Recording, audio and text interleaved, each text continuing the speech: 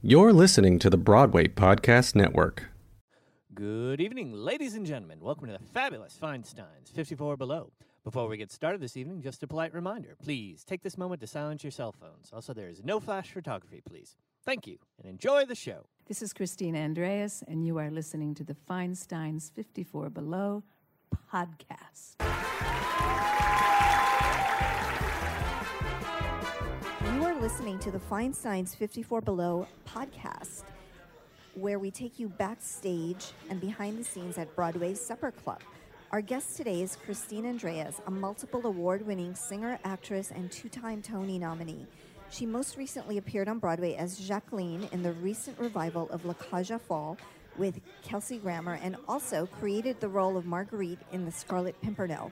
She captured theatergoers' hearts as Eliza Doolittle in the 20th anniversary production of My Fair Lady, as Laurie in Oklahoma, as well as her performance in On Your Toes. Audiences across the country remember her portrayal of Margaret Johnson in the much-acclaimed national tour of The Light in the Piazza. Her concerts include appearances at Carnegie Hall, Lincoln Center, the Kennedy Center, Cafe Carlyle, and here at Feinstein's 54 Below. Christine's most recent show, P.F. No Regrets, was recorded in London with a 36-piece orchestra and is now available both on CD and in a limited edition collector's vinyl release. She returns to Feinstein's 54 Below on January 29th with her latest solo show, And So It Goes, Life and Love, Lost and Found. Christine, welcome to the Feinstein's 54 Below podcast. Nice to be here. You've performed various shows within the last few years here at Feinstein's 54 Below. What keeps you coming back to this space? Well, first of all, it's beautiful and it's friendly. Every space makes you feel differently as an artist. And this one is very welcoming. I mean, I can see people. Sometimes you're like blinded, like with, like airplane lights in your eyes. So physically, it's a comfortable space to work in. And also it's one of the few spaces to work in that are elegant and draws an intelligent crowd. Because this form, I come from theater, right? So in theater, you're a character singing songs. When you do this cabaret concert work, you're yourself singing the songs. And I can remember how freaked out I was initially, because I'm basically kind of shy. And, you have to be willing to be pretty raw, pretty vulnerable, pretty naked in this form, because audiences are so smart. They know when you're hiding. They know when you're nervous. The animal party just knows that. So the space has a lot to do with you being relaxed. Pure Stanislavski, when you're, acting, when you're relaxed, you're connected. And when you're connected, you're communicating well. And I have good conversations here in music and like this. What is the upcoming show about? What inspired it? I know you're still writing it. No, this is a long answer. Like I was saying earlier to Grace here, if I was writing on Cole Porter, it would be so simple, right? There's a finite amount of music and, there's his life or whatever. So I choose Life and Love, Lost and Found, and so it goes. That's like anything. I guess you would want to sing life, about love, finding things, losing things, the vagaries, the fragility of it all. And I kind of didn't know why I was writing it originally. The way I work is I decide I feel like singing in public again. I want to make a joyful noise in front of people, Okay, what do you want to do? And then songs start coming into my consciousness. It's almost like they're a force of their own. Sing me, sing me, sing me, no, me. And all these songs come to my head.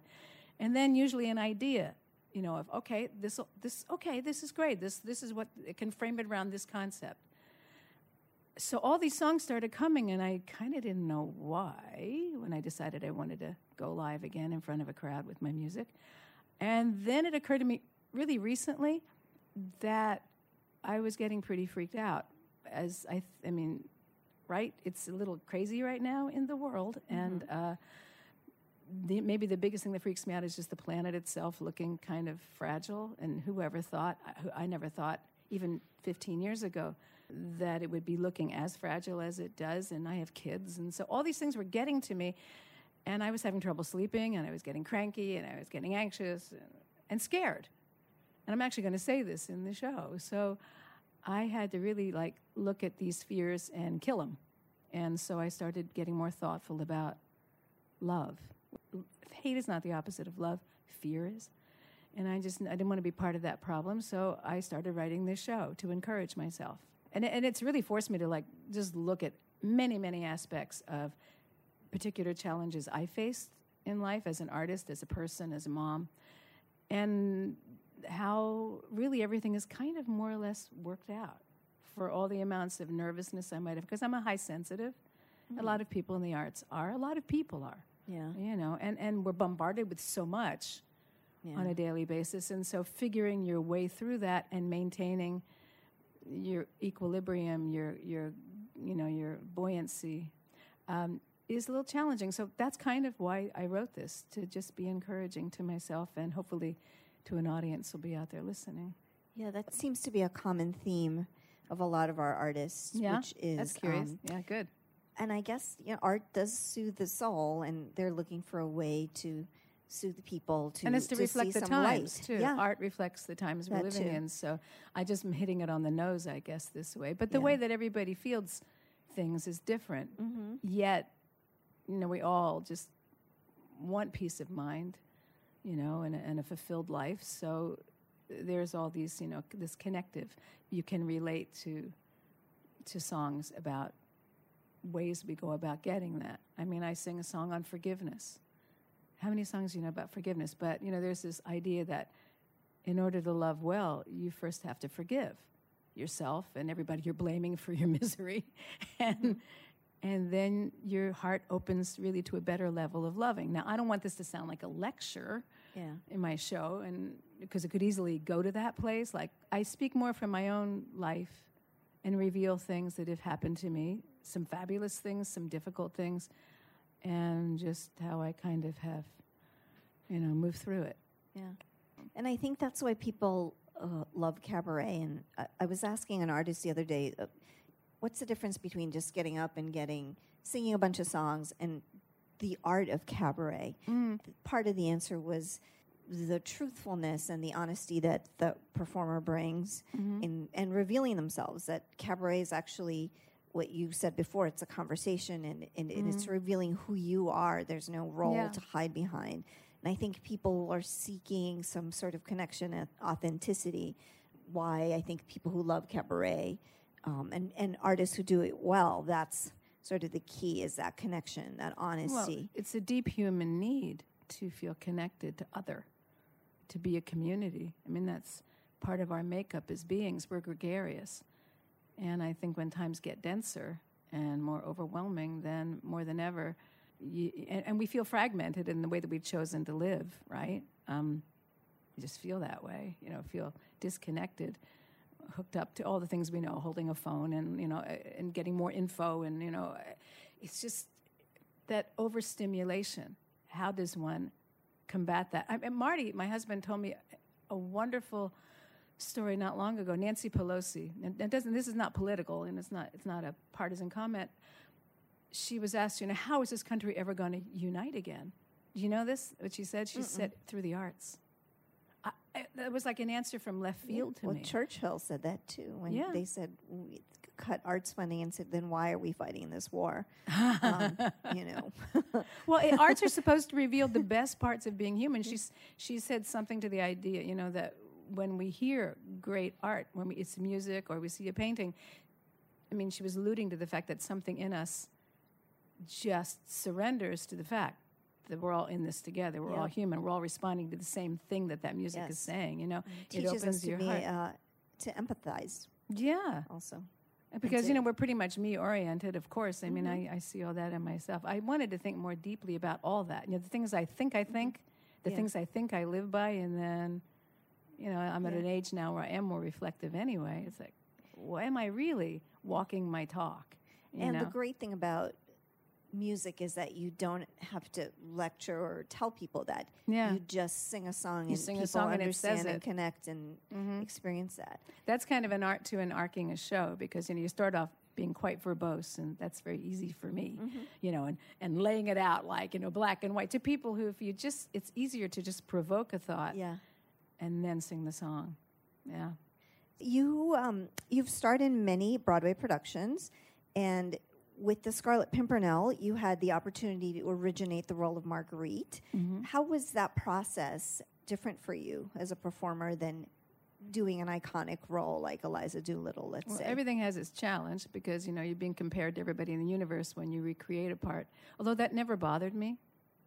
I didn't let that bother me in terms of revivals.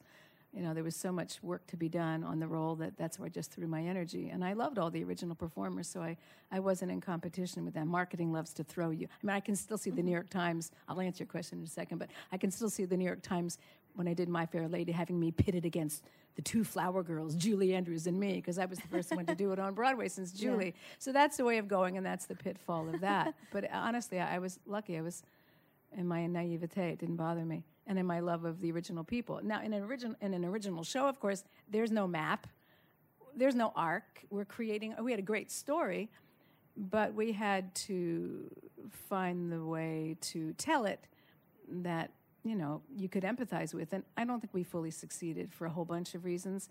But what we did have in that show were wonderful performances by Douglas Sills, Terry Mann in particular. Goodness. The two, what it actually turned into was people coming to see and they had a lovely score, too. A lot of Wildhorn's music I did enjoy, although it was meant to sing for the iron throat and beautiful throat of Linda Eder, and I don't have that iron throat. So that was another challenge. But I learned a lot about singing pop because it was basically a pop score. And I'm a lyrical singer, so that was an interesting challenge. But people would come to see that show just to watch Terry Mann and Doug sort of do their face-off as the bad guy and the good guy. Yeah. There was something, I never knew what was going to happen with the two of them. Yeah. But they were classy guys, and that was fun to watch for me, too, every night. So that was an interesting year of my life. Well, and I think it was fun for the audience because they could see that you guys were having a ton of fun up there. Yeah. And it was also just a classic old-style musical comedy in a way that people don't write those as much anymore. They're writing edgy, shows. Would an about audience issues. come for those now? I don't know. We don't get too many of them, and I feel like they would if it was well done because we need that relief. There's something to be said about the success of the play that goes wrong. It's now years that it was running on Broadway and off-Broadway. It's just a good old-fashioned farce, brilliantly written, really well performed, and people just love it because you go to the theater for a night and to be you entertained. laugh. They're huge belly laughs. It's a hilarious play. And I felt like that about the Scarlet Pimpernel and also, like you said, the performances, particularly Doug Sills, because you felt like a star is born. Like, where has he been? And then all of a sudden, he was the Scarlet Pimpernel and was hilarious and dashing and amazing. Wonderful. So I thought, it looked like a tremendous amount of fun. And so the audiences that came were having fun and loving it. That he did that 8 shows a week, but he was really invested. He was terrific. Yeah. I've always enjoyed shows. I have to say that, I was picky in my early years, and I guess I've always been picky. I sort of had a sense of what would be fun and what wouldn't, because 8 shows a week is challenging. Yeah. So you better pick something and people that you want to work with and material that you're going to enjoy interpreting. And I've been that way about all my adventures on stage, whether it's concert or shows. It's important to have a good time. Yeah. So you were also in the acclaimed revival of La Cage in 2010. Yeah. And it kind of had a dream cast. Douglas It Hodge, did. Kelsey Grammer, Vianne Cox. My goodness. She was my roomie. So that was your comeback to Broadway after many years away. So what was that experience like? Well, it was a little, it was an interesting choice for me. It wasn't a huge part, but it was a lot of fun. And I took it because my husband, who's a composer, was working on a project, and I didn't want to travel. I wanted to be home with family. So that just kept me occupied. And it ended up, Kelsey, again, the players were brilliant. Kelsey, the minute he walked on stage, the crowd went crazy because they had seen him in their living room for years. And that persona that he has was perfect for this character. And Doug Hodge, who, did Albin, had been imported from London to great acclaim doing it over there. So there was an excitement about the two of them, and they loved each other on stage and off in the right way, in the appropriate way. But they adored each other, and that was palpable. Yeah. And this love story wasn't able to be told in its entire truth years ago. And God bless Jerry Herman had just passed. I was kind of the spy because Jerry was a buddy, and I would call him and say, Jerry, And when he came to opening night and he asked me if I would escort him onto the stage afterwards, it was sweet. And then thereafter I would call and say, "It's going so great. Your love story is really being told." And he would almost weep on the phone because, this love story between two men, it was long overdue to be told in its truth and beauty. Love is love. Wherever you find it, man, just honor it, right? Yeah, if you're lucky enough to find it, you should grab it and honor it. So you took a break from the stage to be with your family. How was it to come back after so many years? Had Broadway changed much in New York? Well, what do you think? Yes, we have Disney. Don't get me going there. But yeah, I mean, I it's great. Everybody's working, but it is, and when I was young, the older actors are probably complaining about what the new shows were at the time that, we were doing. But if you come from the classic shows, I just miss those classic. Yeah. Almost like, those older shows were based on stories that really said something about the human condition. And my favorite show would be, to see something that makes me think deeply as a being, to be, I miss that. So when I just saw the play To Kill a Mockingbird, again with Jeff Daniels, and that just takes you that's what Nancy Pelosi talked about. That takes you someplace. Mm-hmm. I feel great when I left Jersey Boys. It was wow, Yeah. So yes, I guess there's a place for it, and I just go with the flow of it. Right. But I would wish that some composer somewhere who's completely unknown, or some playwright completely unknown, would have a shot at getting his show done. He doesn't have to have some movie theme that everybody remembers, or some music group that we all knew growing up with. You want them to have a shot at getting their things done, and are they getting a shot? Yeah. How many voices are out there that can't get a foot in the door because you don't know who the hell they are? And that comes down to producing, doesn't it? Yeah. That some great producer whose name you trust, like a David Merrick, a Hal Prince, you would say, oh, wow, they think this is good, so let's do it. Let's educate a crowd. That's what I wish for, alongside of the amusements. I call them amusements that we have going on. Yeah, So. I mean, that it was in the style of Joe Papp, too, where he would just, a script would cross his desk, and he would say, great, let's do it. Got to do nobody this. had heard of This has something to say. Yeah. I think, part of it is the economics have gotten so severe that people now want the sure thing, and so you have to have a brand name. It's expensive, man. You got to sell your firstborn to go see But what's a show. interesting is all the Tony-winning shows for the last several years have not been those shows, have been the ones that come out of nowhere. The Hades Towns and shows like that. So it's interesting. We say that and we acknowledge that as producers, but then when you look at the track record of all the best new musicals, Fun Home, Hades Town, it's shows like that, like Dear Evan Hansen, even though that's a pop score, two unknown songwriters were kind of nurtured on their way to Broadway. But Broadway used to be filled with new shows. So it is amazing. If you want to win that Tony for Best Musical, you need a new original show that is, hear that out there? All you people with money? Did you hear that? It's pretty amazing. Well, I live with a composer, so I know. So I read somewhere that one of your first shows back after taking a break was doing Light in the Piazza. Oh, my God. Which I actually saw, I think, in Los Angeles. I saw it somewhere out west, and it was... That would have been me. Well, I had never seen it on Broadway, so I was happily able to catch it on the road, and it was spectacular, of course. The tour. I mean, I definitely had listened to the score and been a little obsessed with, the whole idea and how beautiful the score was, and then to see it was just gorgeous.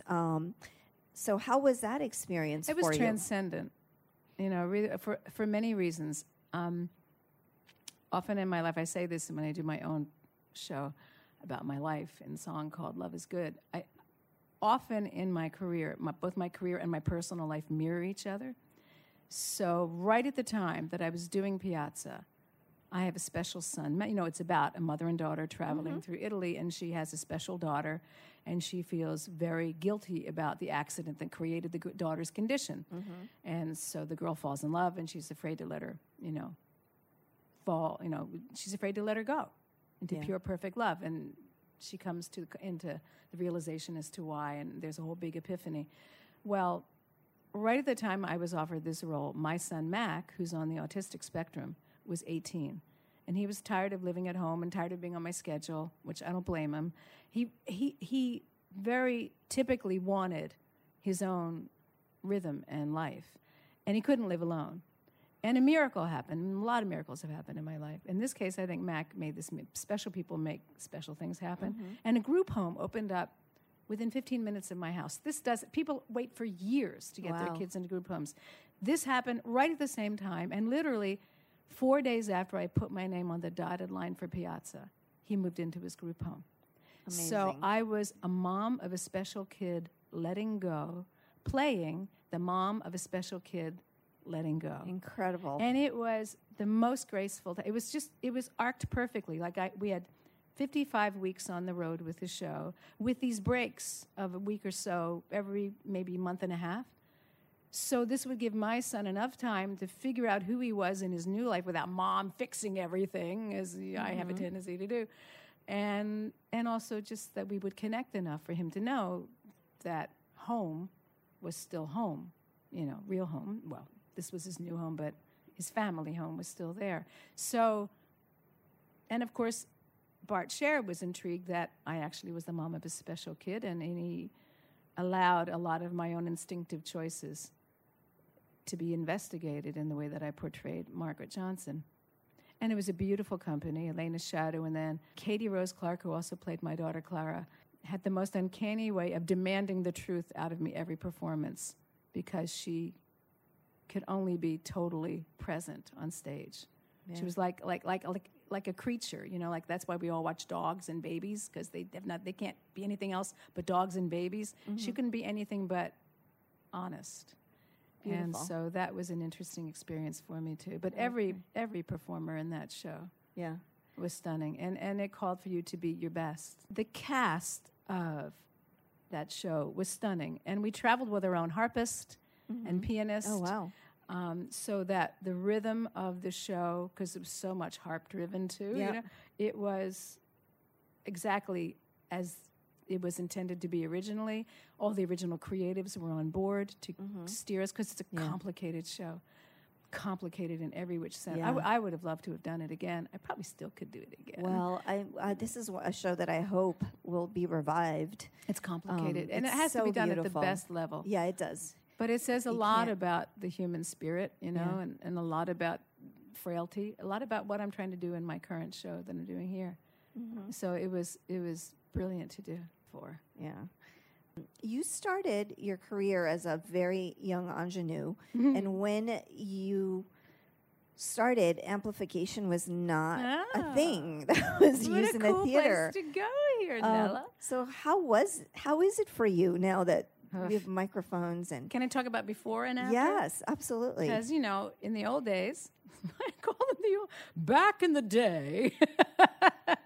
Well, I did revivals, so I was doing shows that were written in the 40s and the 30s. On Your Toes was in the 30s, and Rodgers and Hart in Oklahoma, and My Fair Lady. These scores were written so that when the voice got quiet, the orchestra was quiet. Also, when you did these shows, when I did them, I played theaters where the orchestra was actually in the pit in front of me. I could see these guys. They could see us. Nobody was on the phone. Nobody was actually even looking at their paper. Yeah. I did these shows with the original conductors of the original shows. There was so much original energy that was gorgeous in those productions. And when you stood square on the stage and you had to deliver your lines, and there was a whole technique for cheating and throwing your voice out.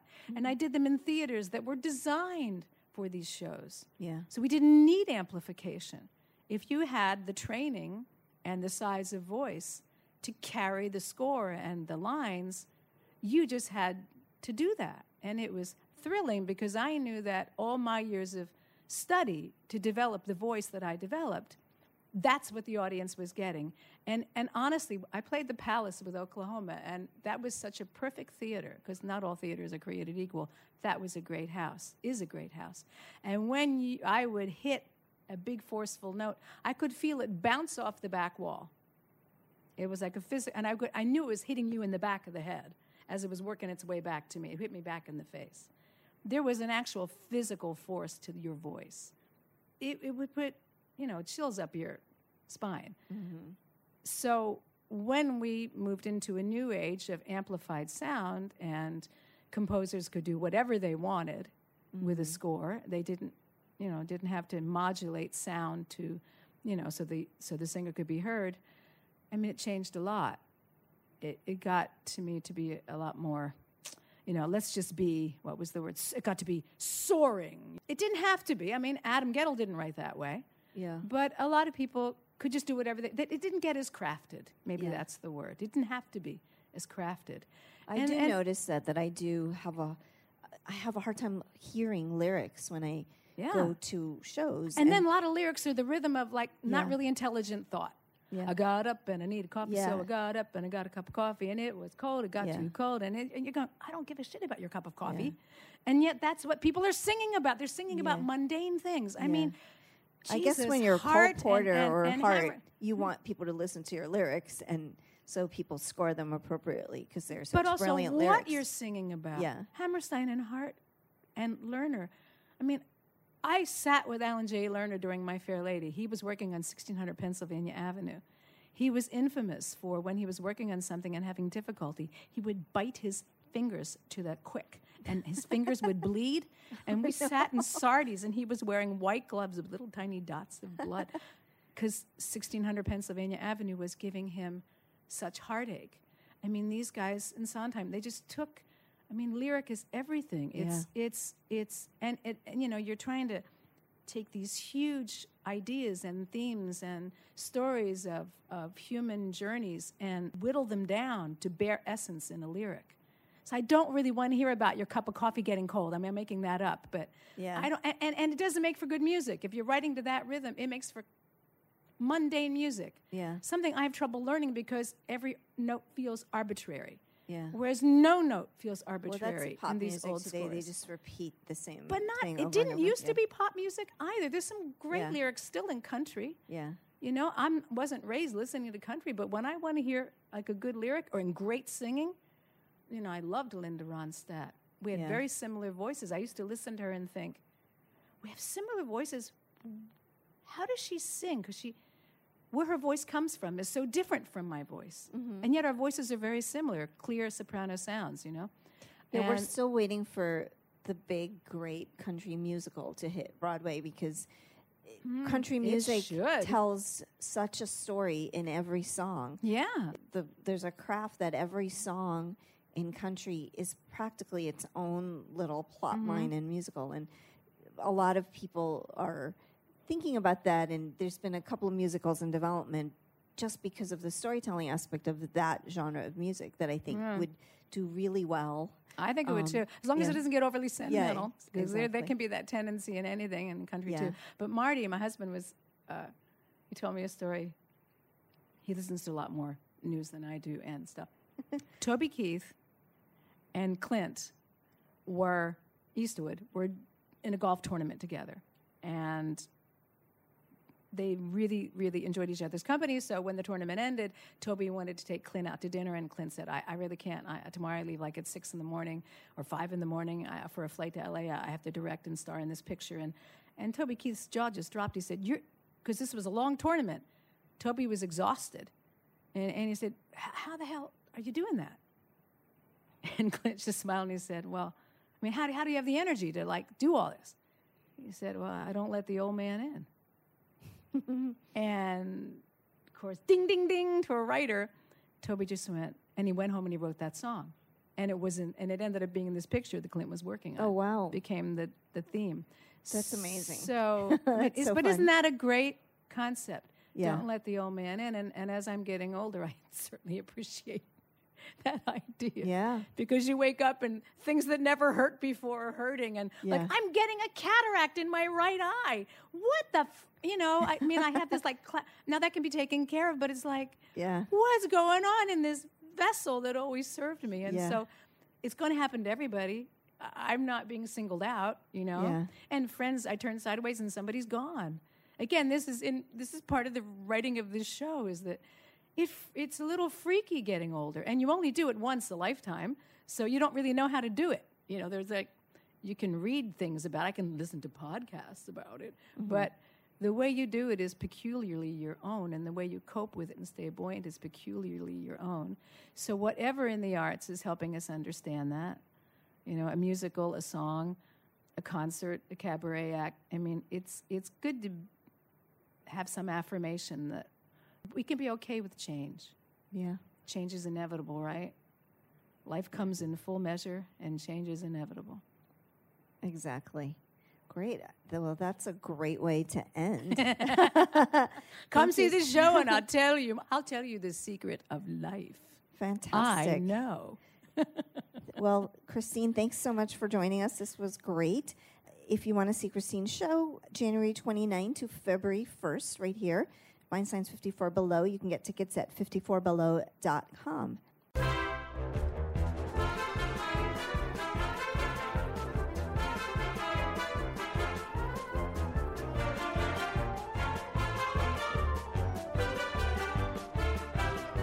Hey, it's Leslie Odom Jr. here on the Broadway Podcast Network to tell you about the Rise Theater Directory, a program of Maestro Music. Rise is a national online resource designed to connect and empower backstage and administrative and creative theater professionals from underrepresented backgrounds. If you work or aspire to work in the theater community, this can help you find your next project. And if you hire theater professionals, search the Rise Theater Directory to find your next team. Create your profile now and get more information by visiting risetheater.org. That's theater with an RERISETHEATRE.org, because only together we rise.